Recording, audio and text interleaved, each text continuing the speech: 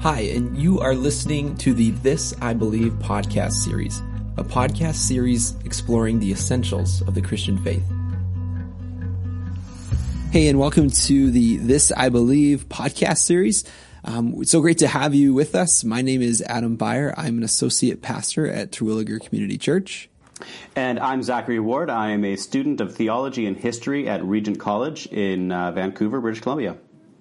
And it's great to have you with us here, Zach. Zach and I will be co-hosting this entire podcast, and he's bringing a wisdom and an edge that I certainly don't have. So it's good. So in our first episode, we spent a lot of time talking about theological reflection, this idea of what is theology, why is theology important. In our second episode, we talked about if we're going to do theological reflection, what are the sources that we need to be considering or looking at for us to be able to do that reflection. So we talked about history, scripture, experience. I'm saying them out of order, but that's okay, and logic as kind of sources of theology. And so in this episode, we want to get us into what they might call theology proper. So theology is the study of God. Theology proper is just that. It's talking about who God is. And that is an incredibly important question. Who is God? Yeah, it's very important for us to understand the God that we are worshiping, just to be certain that we aren't worshiping a God of our own creation, which is the definition of idolatry, but rather that we are worshiping the God of Scripture. Yeah, I remember hearing Pastor Paul Washer teach on this idea. He was talking about how Sunday morning worship in America is possibly the time of greatest idol worship in the country, when people gather together in their churches to worship, but their understanding of God can be so flawed and so based on what they want God to be, can be so misconstrued that they aren't actually worshiping the God that's revealed to us in the person of Jesus, recorded in the Holy Scriptures. And so you run into this problem where people think that they're following and worshiping the God of the Bible, but really their lack of understanding, their lack of theological reflections put them in a place where they aren't. So we want to jump into this conversation about God by first recognizing that God is not unique to the Christian story. To say that I believe in God is not a uniquely Christian thing to say even. Various other religions have opinions on who God is. And we also understand that there's many worldviews that would say that God doesn't exist. So we just want to give a really quick survey about what some different worldviews are. And then we'll kind of land at where we stand as Christians. So we'll look at it a bit as a spectrum. I'm not an expert in worldviews. Zach's going to help me out a bit. And we'll kind of look at it from one end and journey along to another end, and hopefully you learn a bit as we go. So let's look at one end of the spectrum, which I think is something that's commonly known, atheism. Now, if we take the word atheism and break it down, we have the A at the beginning, which would mean without, and then theism, which again, going back to the Greek, the theos, so meaning God. So atheism, without God. So an atheist is someone who does not for a second believe that God exists. They believe that we are here by some sort of accident or some sort of natural occurrence has led to the existence of the world and to humanity, that there is no sort of deity out there that has created us or cares to influence or impact our lives. So atheism, obviously alive and well. A lot of people would say that they are atheists. So if we were to move a bit down the spectrum, we might look at a worldview where people would say that they are agnostic. Now, again, looking at the word, the A meaning without, the Gnostics, again to the Greek, gnosis, knowledge. So this idea of without knowledge. So an agnostic would be someone who would say that, there may or may not be a God, but we really can't know. It's not something that we can figure out. And so, who really cares? I remember watching a show where one of the characters told another character that he was agnostic, and the other character looked at him and rolled their eyes and said, "Oh, so you're a lazy atheist." Yeah, and I think that hits on a good point as well, that I think, firstly, I would say that I think that agnosticism is actually, in a lot of ways, more prevalent these days than atheism. I think there's a lot of people who will say, oh yeah, I believe in God, but then they have this understanding of God that just kind of comes from their feelings of what a good being would be like. but they don't have a relationship with God, right? Or they say, I don't know if God exists or not, and so I'm not going to worry about it. And I think that comes from an agnostic understanding, that we can't really know God, but we have these ideas through experience and experience alone about what God might be like. Right. And so I think that the whole lazy atheist is perhaps not a bad title for an agnostic, where it's almost like it's someone who's refused to do good theological reflection. Yeah, someone who's refused to have the dark reality of a world without God. Right. And they just want to view things how they want to view things, and that's it. Yeah, exactly, right? It's just like, oh yeah, I'll live like an atheist, but I'm not going to do any of the work of actually like philosophically considering what that means. Right. You know? And this you could probably contrast to our next worldview, which we would call naturalism or materialism. Materialism not to be confused with consumerism. But the naturalist or materialist worldview is basically saying that they accept only the natural world. So the things that they can see, get their hands around. I might be wrong on this, but like the things that they can measure, things that they can put metrics on. There's a sense of knowing, a sense of controlling what's around them. And they claim their certainty in what they can see and touch and feel and hear. Mm-hmm. It's a very much I'll believe it when I see it kind of worldview. Where the only things that exist are, like, when we say materialism, we're saying that we believe in the only things, or they believe in the only things that are part of the material world as opposed to the spiritual world. It's a complete denial of the spiritual world. And I think that this is an easy one to fall into as a Christian even, because our world is so very materialistic in this regard. And it also, it's hard sometimes to think about things you can't even see. Right. And I think especially, I think that the church has a lot to learn from our Pentecostal brothers and sisters who are right to recognize that there is a big difference between, or rather, I think the church has a lot to learn from our Pentecostal brothers and sisters who rightly affirm that the physical and the spiritual world are not too far apart from each other. The veil is thin. Oftentimes we look at, or we imagine the spiritual world as being removed from. Right. But they overlap a lot more than we recognize regularly. And I think that's an important distinction to make as the church. And oftentimes, I do think the church can slip into an implicit materialism. Right. Yeah, that's a good word. That's a good thing for us to be aware of in our own lives. And so those are maybe three worldviews that might, like, reject might be a strong word for the atheist, for sure, reject. But three worldviews that we would say aren't saying that there is a God. So let's look at four theistic understandings of the world. Yeah, the very first one that we could look at is deism. Deism is the belief that God exists. It's an affirmation of the existence of a God, but not the God of the Bible, because the deistic God is a distant God. The classic definition of a deist is somebody who believes that God is a master workman who created the universe perfectly, got it all moving and spinning, and then went off to go work on something else in his workshop. Right. And has just left creation to do its thing, and he's gone. This solves a very big problem for atheists of where did we come from, because it does affirm the existence of there needing to be a creator. But after that, it falls distantly from a Christian understanding of God. It started when people like Isaac Newton started to really be able to properly understand how the universe works.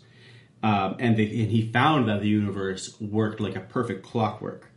And some people took that and ran with it, because Newton wasn't a deist, but took it and ran with it and said that, oh, because of this, we have no need for God. Right. And so you end up kind of rejecting a belief in God that might actually influence how you live your lives.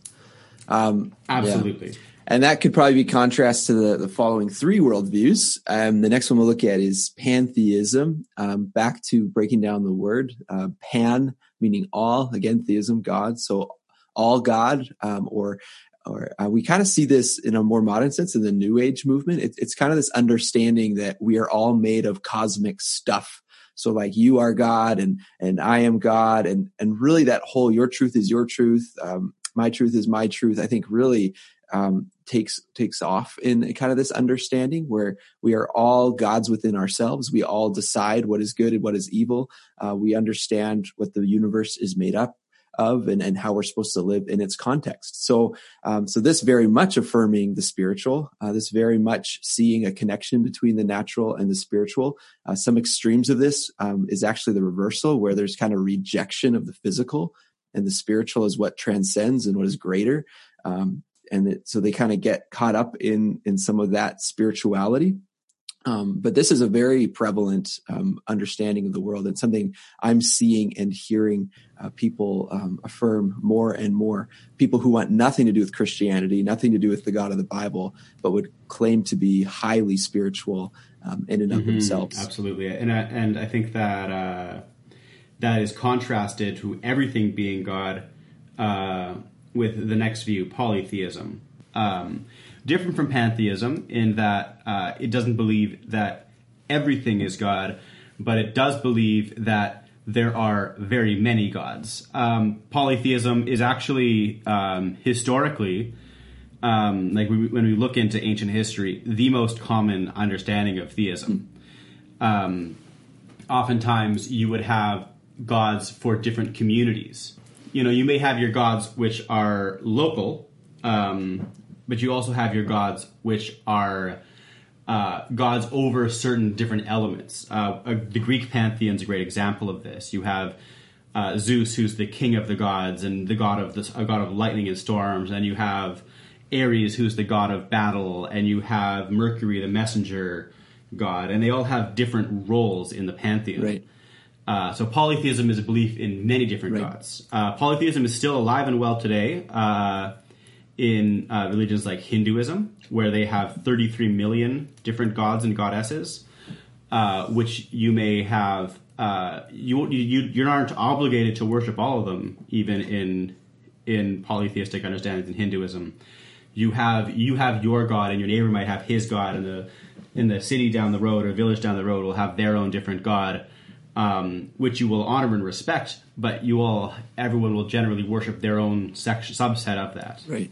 Yeah, and polytheism is something we interact with in the Bible too, right? We see all these different cultures around Israel having their gods, and there's this refrain you read in Scripture where they say, "the God of Israel," and that statement is saying that there's something distinct about this God to the other gods. But in that cultural context, there was an affirmation that there were many gods. All kind of did their thing. The Hebrew people, the Israelites, have always been the odd people out in the world surrounding them. Because in Old Testament times, they were surrounded by a bunch of polytheists in the Assyrians and the Babylonians and the Egyptians. And then in the New Testament period with the Romans, who had their own polytheistic understanding that was based off of the Greek gods. And this is a great transition because it takes us to our final worldview. When you talk about the Israelites, when you talk about the Israelites, because the Israelites had a worldview, which we would call monotheism, which is the belief that there is one God. And this worldview, we understand that the three major religions of the world, Islam, Christianity, and Judaism, they all believe in a monotheistic understanding of the world. So this is an understanding that there is one God, and that this one God has created the universe, and that humanity is accountable to that one God. And so we live our lives in the light of that truth. Yeah, and I think that one way to make this even a little more distinct from, say, deism, where we have this belief in a deist could believe in one God, a pantheist could believe in one God who put themselves in all of creation. But monotheism that we're talking about is specifically ethical monotheism, that there is one God, and this one God has taught us how we ought to live our lives. This, as Adam said, that we have there's some accountability here, right. That rather than just making us and saying go have fun, there's an understanding that this being has, that God has over the way that we ought to be living our lives. Right. And I think too, it's important to note that the whole idea of truth, I think, comes up in this context, because I think something that we believe as Christians is that truth is not something that is within us. It's not something that we choose what it is.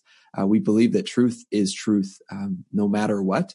And I think something I love about Christianity, and I'm sure this is evident in other religions, but Christianity in general has a amazing academic history of really being rigorous in seeking to understand and know the truth. We've chased after it. We've gone down various lines of thinking. We've wrestled with science. We've wrestled with reason, all these different things, and still coming out the other end affirming that what's been revealed to us in Scripture is indeed true.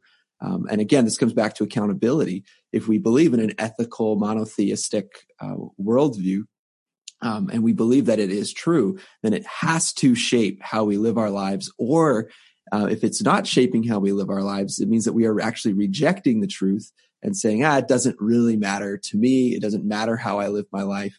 But I think we all know that if we believe that something's true, it impacts the way we live. And so it's really important to consider what your worldview is. And as Zach brought up earlier, even as a Christian, it's important to be aware of how a materialist or naturalist worldview might influence you as a Christian. Or as a Christian, you need to recognize how a pantheistic understanding or worldview is impacting your understanding of God. And again, this all goes back to episode 1, where the importance of theological reflection and the discipline of really thinking about these things. So it's important for us as Christians to understand that our worldview isn't the only worldview. However, our conviction as Christians leads us to a place that we do affirm this position of ethical monotheism, that there is one true God who created the world, and then we believe that we are accountable to him. We call that the truth. And so we'll talk about evangelism and witness later on in the series, but that's one of the things that we cling to, and we desire to see other people to come and learn and believe. And so it's important for us to talk about not only that we have this worldview, but the why of, why do we believe this? We've already talked a bit in our first episode that we believe in this one true God because we believe he's actually revealed himself to us. When we talk about sources of theology, remember we talked about the scriptures being a primary source of theology, our experience, tradition, our logic. All these things are at play, kind of speaking to us, teaching us in a way. And as we exercise theological reflection, we start to draw some conclusions. So we just want to talk a bit more about that. And I've asked Zach to talk a bit about something called the cosmological argument. So this would be, why do we believe in an ethical monotheistic worldview? Well, there's good reason for that. And this is a reasonable argument that would lead us to a conclusion of an ethical monotheistic worldview. Yeah, the cosmological argument is something which is called natural theology. So it is us looking at the world and making reasoned arguments about God in that sense, right? This is in a lot of ways apologetics kind of picks up where this natural theology kind of comes up. The cosmological argument specifically that we're looking at is one put forth by Thomas Aquinas. Aquinas argued this in his book, the Summa Theologica, which ended up being one of the more important, if not the most important, piece of Christian writing in the High Middle Ages, or the Late Middle Ages. Essentially, what the cosmological argument boils down to is that since the universe is in motion, since things are happening, since the creation exists, there has to be something which caused it. because the universe began to exist, and thus there has to be something which began that existence. The universe can't create itself, and so it has to come from something outside of it. And this is where we get this understanding of God as first mover from. Of course, this comes with its own limitations. This doesn't teach us that the Christian God is real. It just teaches us that there must have been a God to set this in motion, which is a really important thing for us to cling to and to understand the whys. Yeah, absolutely. Yeah, I think a really great analogy that I've heard for the cosmological argument is that of dominoes that are falling. If you see a row of dominoes falling over, you assume there has to have been something which pushed the dominoes to begin. They aren't just falling down eternally, right? So there has to be a beginning where the first domino was pushed. And that's a really good understanding of something like the cosmological argument, which again will only bring us as close as a deistic understanding of God, that God created everything.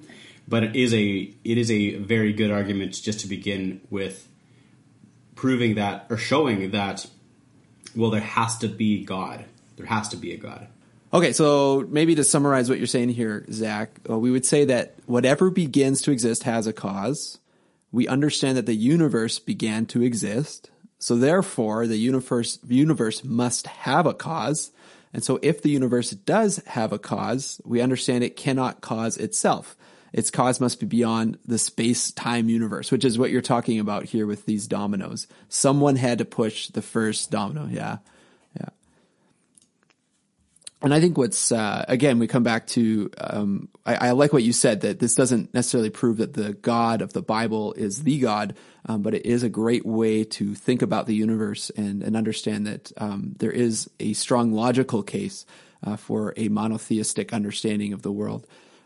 There's a cool verse in Nehemiah chapter 9 where Nehemiah says that you are the one and only Lord. You made the heavens. You made even the highest heavens. You created all the stars in the sky. You created the earth and everything on it. You made the oceans and everything in them. You give life to everything. Every living being in heaven worships you.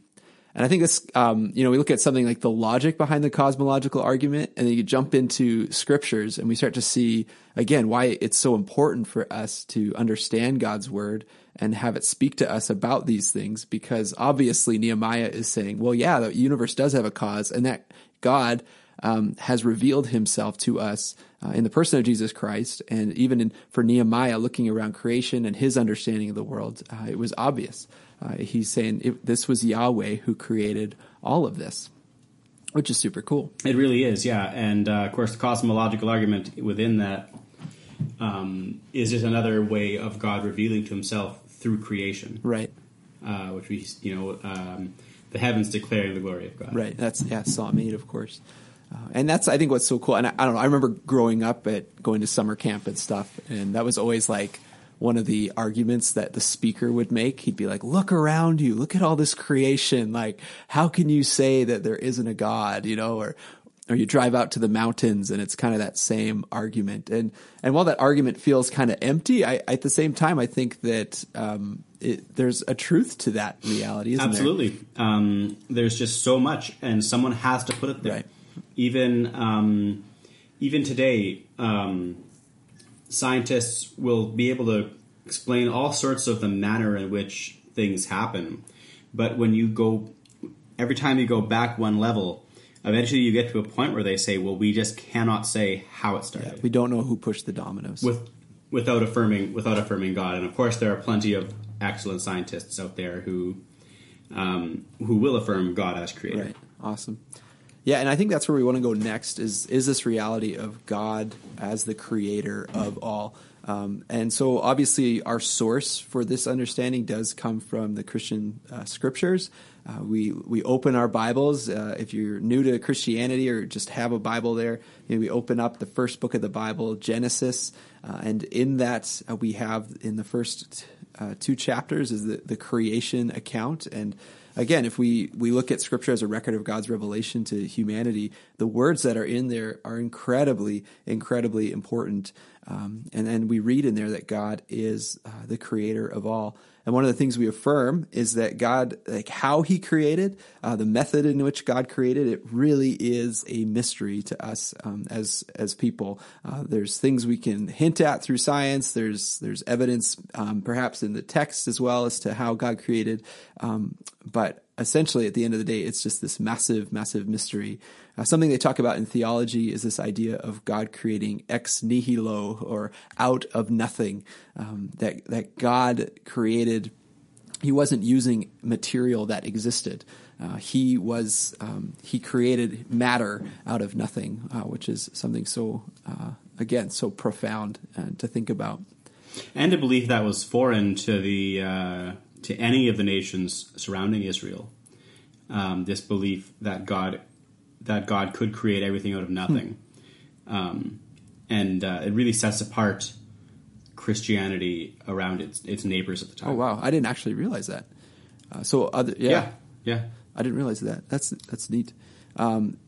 Every other ancient Near Eastern creation story has God creating the universe out of himself, like parts of him, or out of a different deity or something, or forming out of pre-existing material. But it's only the Christian scriptures which talks about God creating out of nothing. And I remember, too, even in Bible college, the theology prof highlighting this reality that even time and space are created elements, right? And that still is something that, like, I can't fully wrap my head around. I'm by no means in any way a physicist. Like, I don't understand all that stuff. But it's just this profound reality that the time and space which we exist in and occupy, they are themselves created by God. And I think what's so cool about these realities is it really, for us, points to this fact that we can trust in God, and this reality that we are moment by moment dependent on God for our very existence. God created all of this. And that moment by moment dependency on God for our very existence, for the very existence of the universe, really ties in well with the way that God refers to himself in meeting with us, in meeting with Moses in the burning bush as the I am. Because, of course, am is a verb. It's an active name that God has. And just to back up, if you don't know this, in the book of Exodus, which is the second book in the Old Testament, there's this crazy account where the guy Moses is out tending sheep in the wilderness, and he sees a bush on fire, but the bush is not consumed by the fire. So, of course, he goes to check this out, what's going on here, and he has this profound encounter with God, the God of the Bible, this creator God, and in that conversation, Moses asks God his name, which is a big deal because in Egypt, all the gods had names. They all had certain powers and authority over certain elements of the universe. And so it's like Moses is saying, okay, well, there's all these gods. Which God are you? And God answers back saying that I am the I am, or I will be who I will be, is another way you can translate it. This I am who I am is God, is Yahweh proclaiming his eternal, self-sustaining, self-determining, sovereign reality.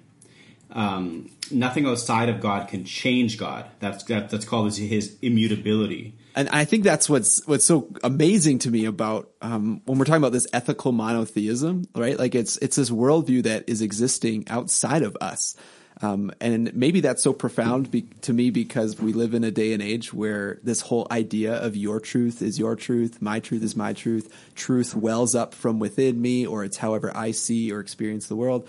I feel like God's declaration of the I am is like, no, that's just hogwash. Like, it doesn't work. It doesn't hold water. It falls apart so quickly, where there's this reality around God that who God is not affected by what I think about him, what I say about him, what I feel about him. He is who he is. He will be who he will be. And I'm getting preachy. But in our churches, the word that we use, the name of God that you'll hear is Yahweh. I won't get into why it's Yahweh, or how we go from I am to Yahweh. But if you ever hear that a pastor or someone say Yahweh, that's what they're referring to, is the I am, this revealing of God, giving this name to Moses. And the other amazing thing about this, and this is super important, is that when we read Scripture, our English translations have taken that name of God and they write it in English as Lord, but they write it with a capital L, capital O, capital R, capital D.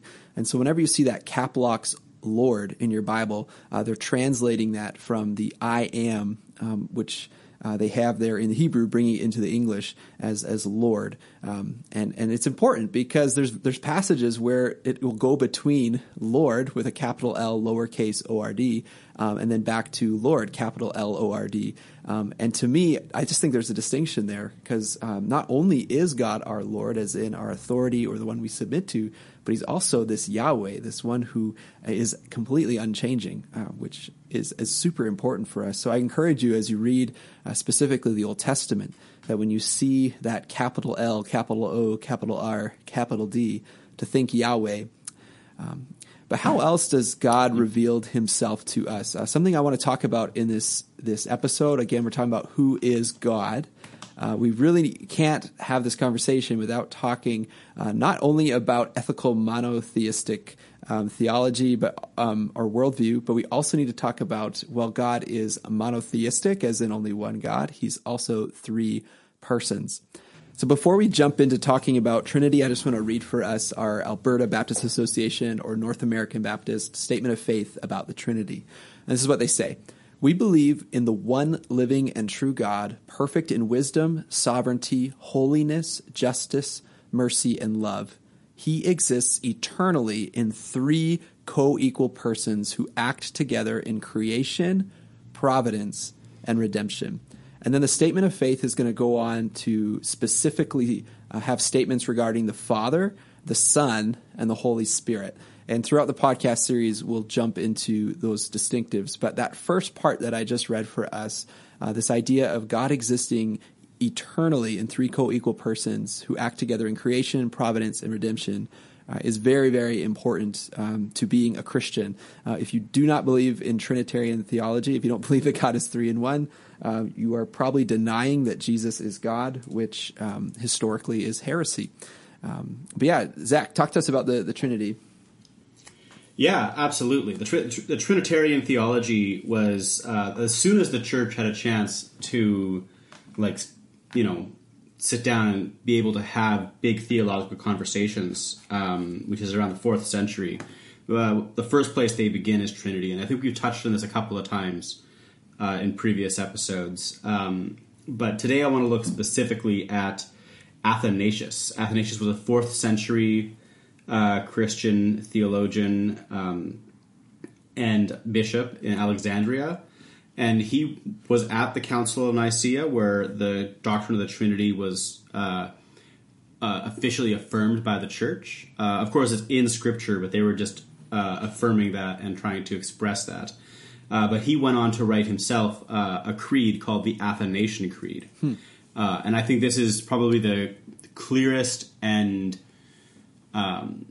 most precise arguments of what it means for Trinity. I'm just going to read a very brief section of it because it's actually reasonably long. But he says that I believe in one God in Trinity, and Trinity in unity, without either confusing the persons or dividing the substance.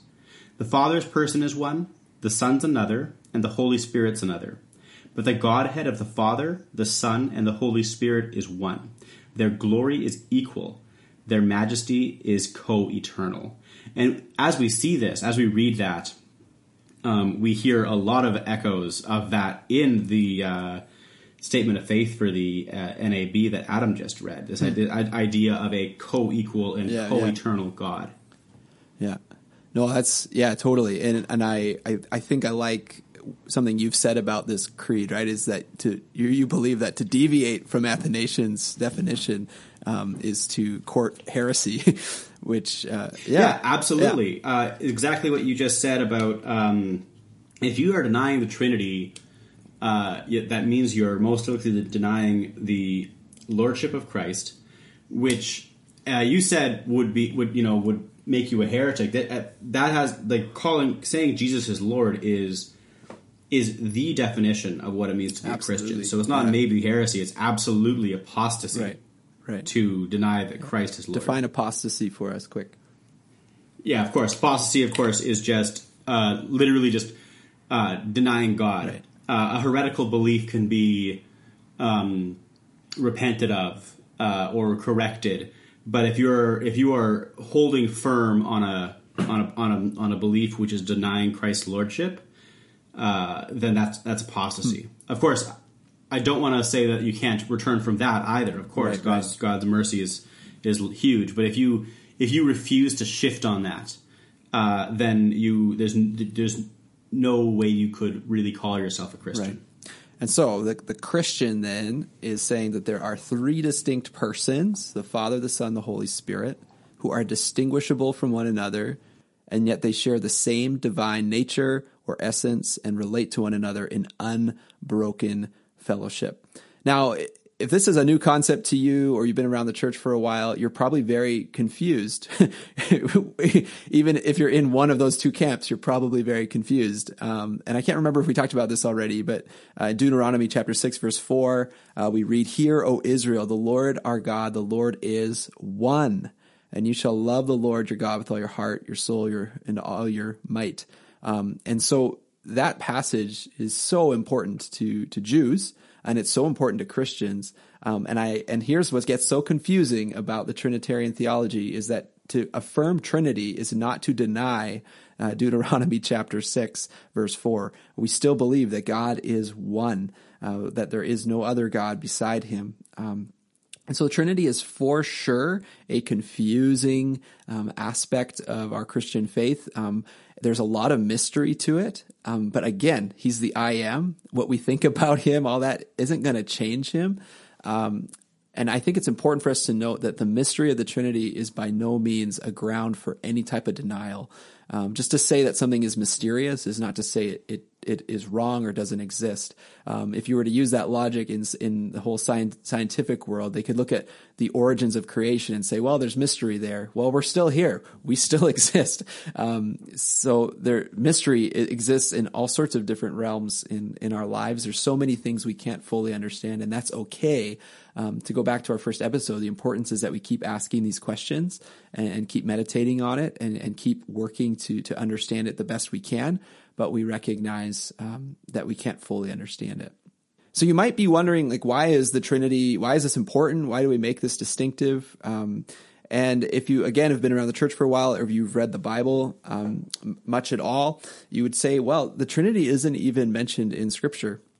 And that's true. This word Trinity and our understanding of it has emerged from centuries worth of thought and prayer and counsels, kind of leading to this understanding. And I think both Zach and I would affirm that, and the NAB and the ABA and all other Christians would affirm that this Trinitarian understanding is a good one. It's a way to understand God's revelation to us, recorded in Scripture. And something I encourage people to think about when they're having troubles with understanding the Trinity is that the Trinity is something we see at work when we start praying. Throughout Scripture, we have references to prayer. Jesus teaches us to pray to the Father. But we read in Hebrews that Jesus is standing interceding on our behalf. So we pray through the Son to the Father, and we pray by the power of the Holy Spirit. So every time you begin praying, you're kind of engaging in the importance of the distinctions within the Trinity, that we pray to the Father, through the Son, and by the power of the Holy Spirit, which I found something that's really enriched my prayer life personally. Yeah, it's really exciting to be able to see or experience the different persons of the Trinity in our understanding when we pray. It definitely is very enriching. Yeah. And there's lots of really bad ways to understand the Trinity. Again, I referenced summer camp earlier, and it was at that same summer camp where my camp counselor is trying to explain the Trinity to me by saying, well, it's like water. Water can take these three forms. You either have water, vapor, or ice. But is there a problem thinking that way, Zach? Absolutely there is. That is an ancient heresy called modalism or Sabellianism, named after the person who first put it forth, Sabellius.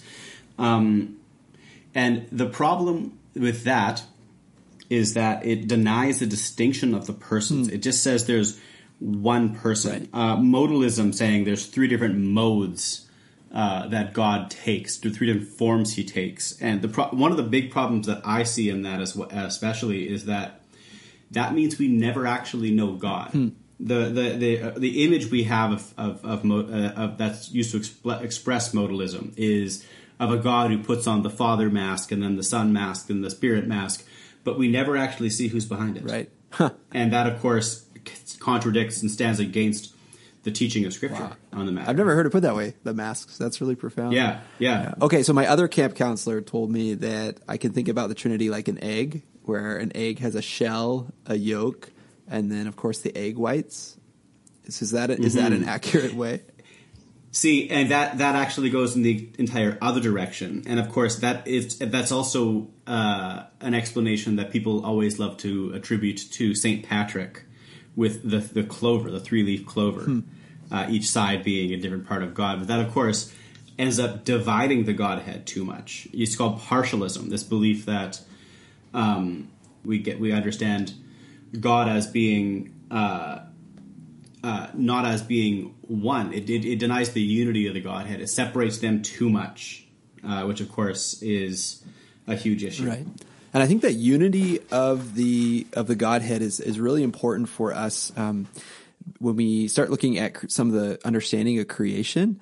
This is something, again, I learned in Bible school that kind of blew my mind, where my prof had put a huge emphasis on what he called God's aseity, which I think I referenced a little bit earlier. And basically, he asked the question of why did God create? If we ask that question, why did God create? Was God lonely? Was God? Did he need to be worshipped? Did he wake up one morning and go, I'd really like a universe for me to like mess around with, right? That's an important question. Why did God create? But if we look at the Trinity, we could say that the Trinity reveals to us that God is not dependent on anything else for his being or his perfection. Therefore, God did not have to create us. Instead, he chose to create us, which again, when we talk about the love of God, this is so, so profound. So God was not lonely because he's coexisting equal in one in three. God did not need to be worshipped because that relational need, that sense of worth and value is all caught up and wrapped up in the Trinity as we understand it, which is, again, super profound. Now, if we contrast this to Islam or Judaism, they have a bit of a problem that they need to address when we come to this question of why did God create? So Islam's God has to create or else he would not be perfect. If we think about love as a moral thing, in order for moral perfection to come, the world had to be created so that he would have something to love. If he's morally perfect with love, then he needs something to love in order to be loving. So in and of himself, this God of Islam, this non-Trinitarian God, cannot be perfect in and of himself. The Judaism is the same thing. The love of the Trinity is expressed in perfection within itself. So God did not create out of need, but only out of freedom. And again, when we think about God's love for us, it's just so profound. He created us because he wanted to, not because he had to. Yeah, and this really shows the love of God, because love, of course, is ultimately a procreative thing. And so as the Trinity is functioning in its perfect love for it within himself, within the community of the Trinity, it's almost a given that there will be a creative act that comes out of it. Absolutely. So good. It's so good. So I guess the last thing we want to touch on in this episode is just to zoom in to God the Father. So again, to give the ABA statement of faith on this, the statement reads like this. The Father reigns with providential care over all of life and history in the created universe. He hears and answers prayer. He initiated salvation by sending his Son and he is Father to those who by faith accept his Son as Lord and Savior. So that's the statement of faith on God the Father. So the emphasis in this statement, and I think I've already spoken a bit to this, but this reality that the Father is love and has love for humanity. He initiated salvation out of this love for humanity. Jesus, John 3:16 says, for God so loved the world. I honestly really struggle with, it's funny because I feel like Christology is so easy to boil down. And even pneumatology, I find easy to boil down. But to me, I feel like I actually risk committing Arianism whenever I start talking about God the Father, because it seems like he's the one sitting on the throne, and then the Son's next to him, and then the Spirit's down on earth. He is, but that is though, right? I know. That's the image Scripture. It is the image Scripture gives us. This is where the frustrations in the Athanasian Creed come in. Which is that it ends up sounding really repetitive and like it just kind of keeps digging in that everyone is that this co-eternal, co-equal aspect of the Trinity.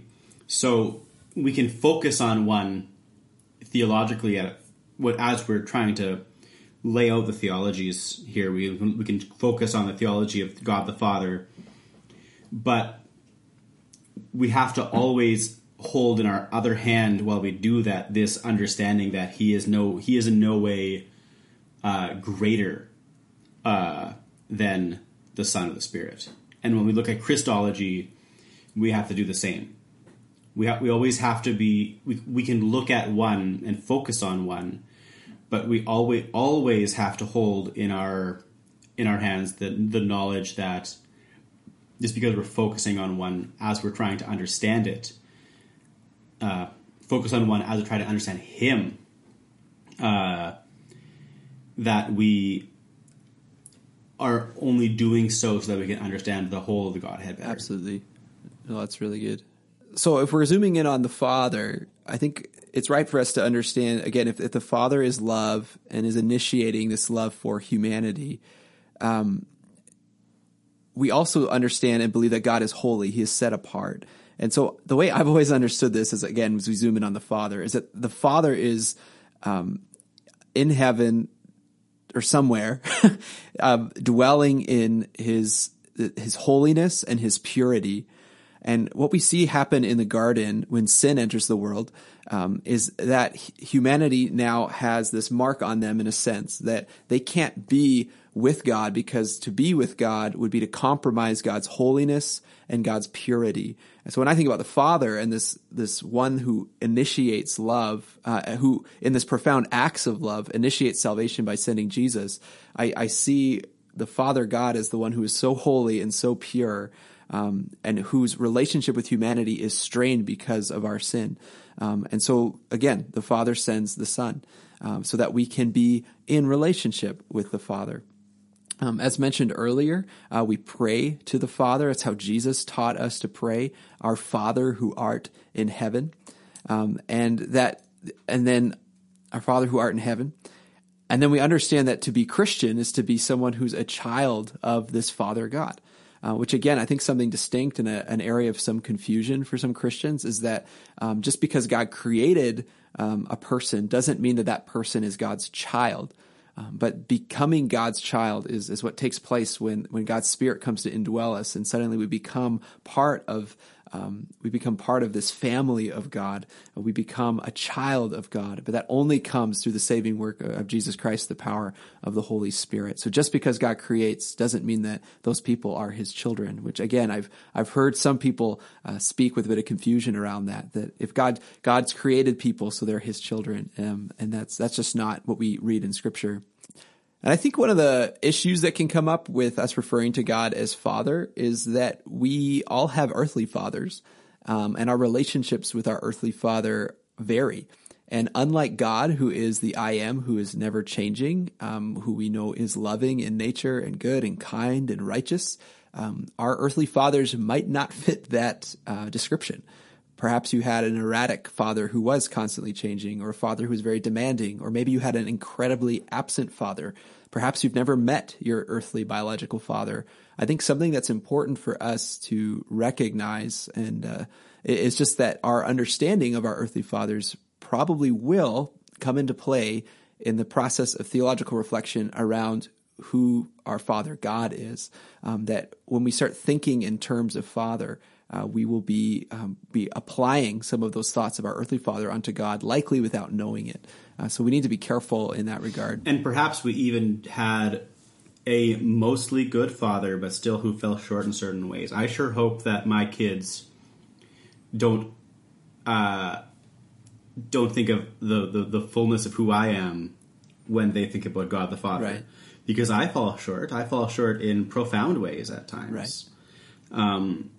But we have to stand on the truth that God never will. Right. God our Father will never fall short. Absolutely.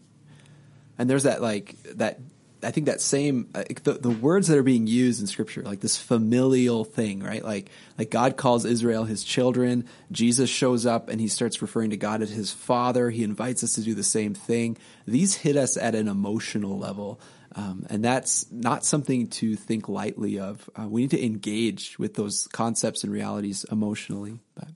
Well, I think Zach and I are well over time for this episode. Thank you for tuning in with us. And our encouragement to you as you kind of continue to study God's Word, as you continue to engage in theological reflection, is just to be asking the question as you read God's Word of what does this passage or that passage have to say about God?